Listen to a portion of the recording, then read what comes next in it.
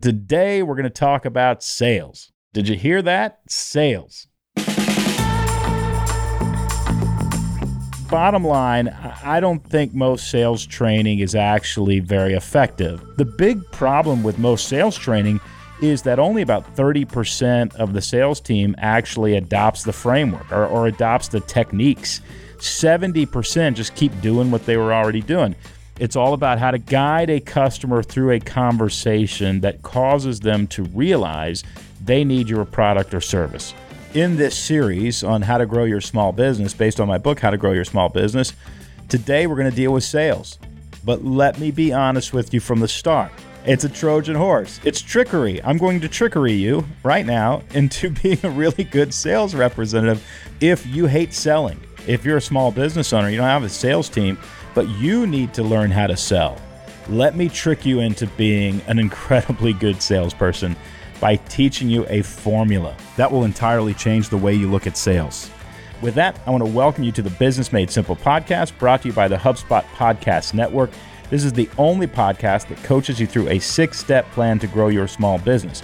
We do that by helping you build your business like an airplane.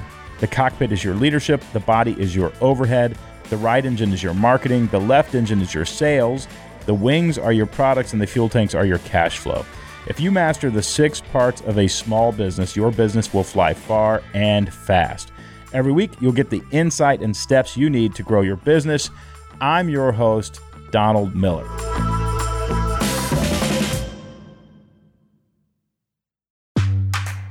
Marketing Against the Grain, hosted by Kip Bodner and Kieran Flanagan, is brought to you by the HubSpot Podcast Network, the audio destination for business professionals.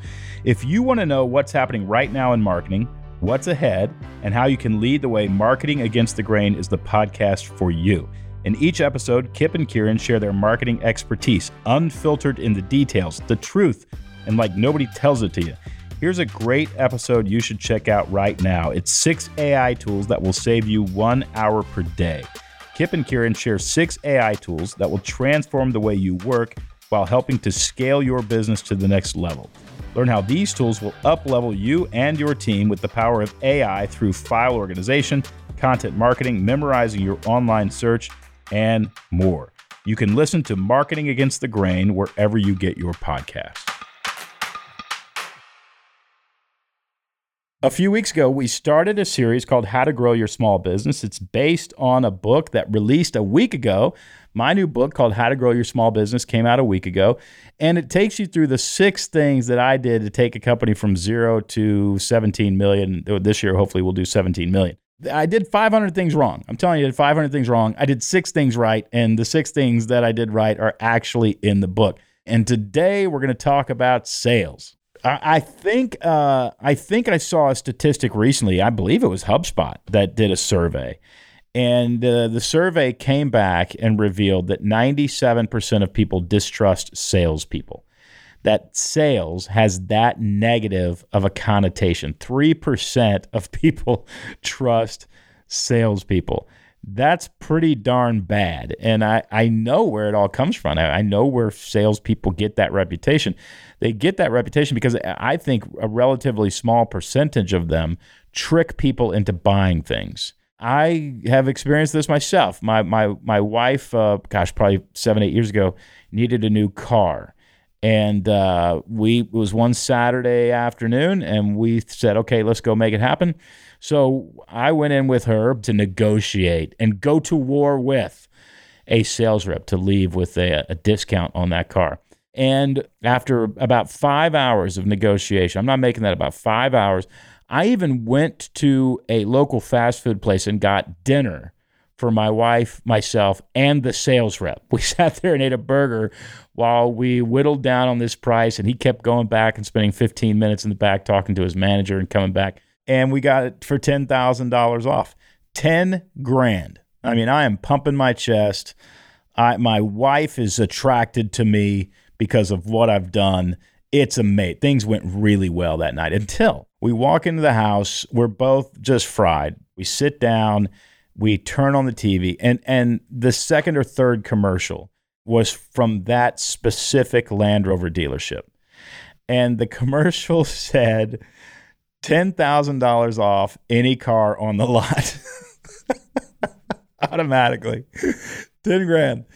And my wife just sort of patted me on the knee and said, honey, it was so sweet of you to buy him dinner. But ultimately, I felt embarrassed because I thought I was negotiating the whole time. And all this guy was doing was giving me a psychological first of all, he was just killing time. He's probably entertaining himself. He could have given me, all I would have to do is walk in and say, hey, I saw you got $10,000 off. The sticker on that car says this. I'll drive it away now if you give me $10,000. We would have had a 4-minute meeting.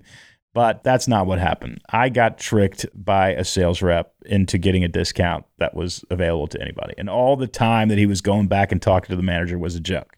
That dude gives salespeople a bad name. And there doesn't have to be that many of them, right? I mean, as soon as somebody starts trying to sell you something, we've all had that kind of experience. And so we feel like somebody is trying to coerce me out of my money, trick me out of my money, get me to buy something that I don't need in order to serve their purposes. I'm here to tell you that selling that way is completely and entirely unnecessary, and that there's a different way to do it. And it's literally just trying to find out whether or not the person that you're talking to has the problem that your product solves. And if they have the problem that your product solves, you then explain how your product solves that problem, and basically you ask them to buy it. That's really it. The 90% of it, by the way, is just trying to find out if the customer actually has the problem that your product solves, or has a problem that your product solves. I want to challenge you to use this framework in your next interaction with a potential client. Here's what you want to do. Next time you interact with a client, if you are a potential client, if you have lunch with them, if you showed them a house, if you met them in the lobby at church, whatever it is, I want you to go home or go back to the office, open up your computer, and send them an email. Start with the problem. The first thing that I want you to say is, hey, yesterday on the golf course, you mentioned that you were struggling with X. That's it. That's your first sentence, unless you were not on a golf course. You want to actually say, I heard you and that you said you were struggling with this. And then the next part of that email, you're going to say, I have a product that solves that problem. So you're going to identify the problem that the customer had. Then you're going to position your product as the solution to that problem. The next thing I want you to do is give them 3 steps that build a bridge from their problem to your solution. And I mean 3 baby steps, actions that they can take that get them there. For instance, let's say you're a financial advisor. You played golf with somebody and they said, look, my fear is that I'm going to run out of money before I die. And my retirement's not enough. You can kind of have that conversation there on the golf course if you want. But regardless, even if you have that conversation and explain how you can help them with that, you want to go home and have the exact same conversation in that email, meaning you want to clarify the points. And you want to say, hey, I heard you, and it sounds like you and your wife are worried about whether or not you've got enough money for retirement. I can help you with that and create a retirement plan that would ensure, in fact, that you do. And the way I meet with customers, or the way I do this, is we just do an intake session where I just assess your risk tolerance. I look at your portfolio. And the second thing I do is I send you a free custom report on what I would do if I were in your shoes. And then the third thing is, if you want to enter into a relationship and work with me as your financial advisor, I take you through a plan and we figure out some investment strategies that's going to really set you up to retire well. The first step is they have a problem. The second step is position your product as the solution to that problem. The third step is a 3-step plan. All right, the fourth thing you want to do, it's the fourth sentence or the fourth paragraph. I don't care. It's just the fourth idea that you're going to present is negative stakes. And what I mean by negative stakes is you're going to tell them the terrible thing that's going to happen if they don't meet with you. So you're actually going to say in the email, I don't want you to run out of money before you die. I want you to have plenty of money to leave to your kids, in fact. What I just did was the negative and positive stakes. I don't want you to run out of money before you die. And then the positive stakes is I want you to have enough money you can leave a big chunk of change to your kids if you want to. In other words, without my product, you're going to run out of money, but with my product, you have enough money to give to the kids. And then the final thing you want to do is you want to call the customer to action extremely clearly. I have time on my schedule next week. In fact, I've got an opening Thursday at 2:00. Would you want to get together for an hour so we can do that intake session, that free intake session? Give the customer something to accept or reject. Now, what you'll find is if you actually write a follow-up email in that order, you're going to start with the problem, position your product as the solution to the problem, give the customer a 3-step plan between their problem and your solution, paint the negative stakes, paint the positive stakes, and then call the customer to action. What you will find is that if you use that specific formula, you're going to close way more sales. And you're not going to close more sales because you have coerced somebody or you've tricked somebody into giving you money. You're going to close more sales because the email itself is so incredibly clear. What I did in that email and what this formula does is it invites the customer into a story. They are already in a story. They've got a problem. They're afraid that they're going to not have enough money to retire. So they are a hero up a creek. They're a hero in trouble. What you've just come in and done is clarified what kind of story they are in and what the dilemma is actually in, and will offer them a way out. And what you'll find is that many, many, many more people will say yes when you make it so clear. That is the magical formula that closes sales. All right, it's finally time to close out of spreadsheets. With HubSpot CRM, you'll get real-time data at your fingertips so your teams stay in sync across the customer journey. Track your contacts and customers, send personalized emails in bulk, and get the context you need to create amazing experiences for your teams and your customers at scale, all from one powerful platform. It's why more than 150,000 companies already use HubSpot CRM to run their businesses better.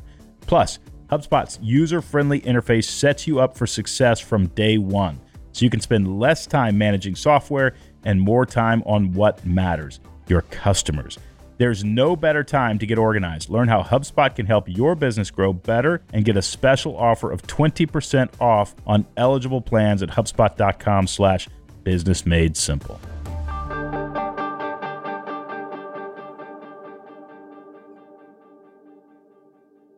And now back to the show. Let's say you write that follow-up email for the next 30 sales interactions. You and I are just going to make a commitment right now on this podcast.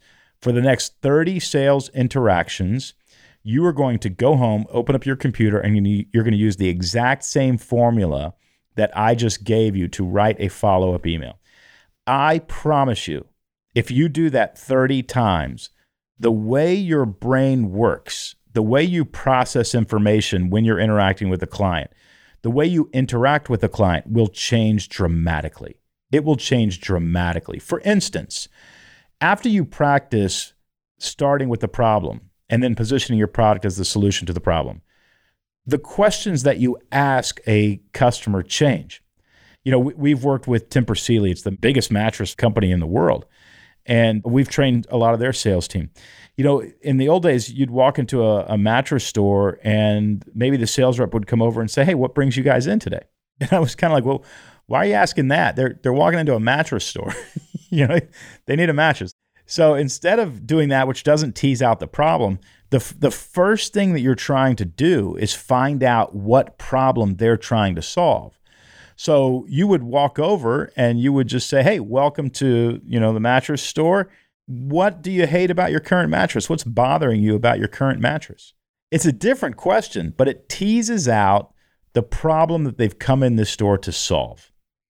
And if they say, "Well, we've been married a few years and we're slowly discovering that we don't want to sleep in the same bed." And by that, I mean, we like sleeping in the same bed, but we want to sleep in different beds.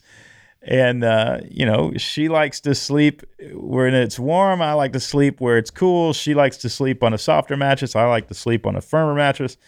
And we hear there's stuff that allows us to do that. Well, there definitely is. We actually have 3 options that will allow you to sleep in the same bed but have completely different experiences. Let me show them to you. Now, what just happened? I asked a question that teased out the problem, and then I gave them 3 solutions to that problem. That is not how most salespeople work. What they do is they come in and say, hey, what brings you in today? Oh, we're just looking. Okay, well, holler if you need anything. We're having a special discount, by the way, if you sign up for one of our credit cards. You just lost the sale, man. I mean, the person who comes in the door is having a self-guided sales experience at that point because you're not guiding them anywhere. You're not asking the right questions. This is the formula that you want to use.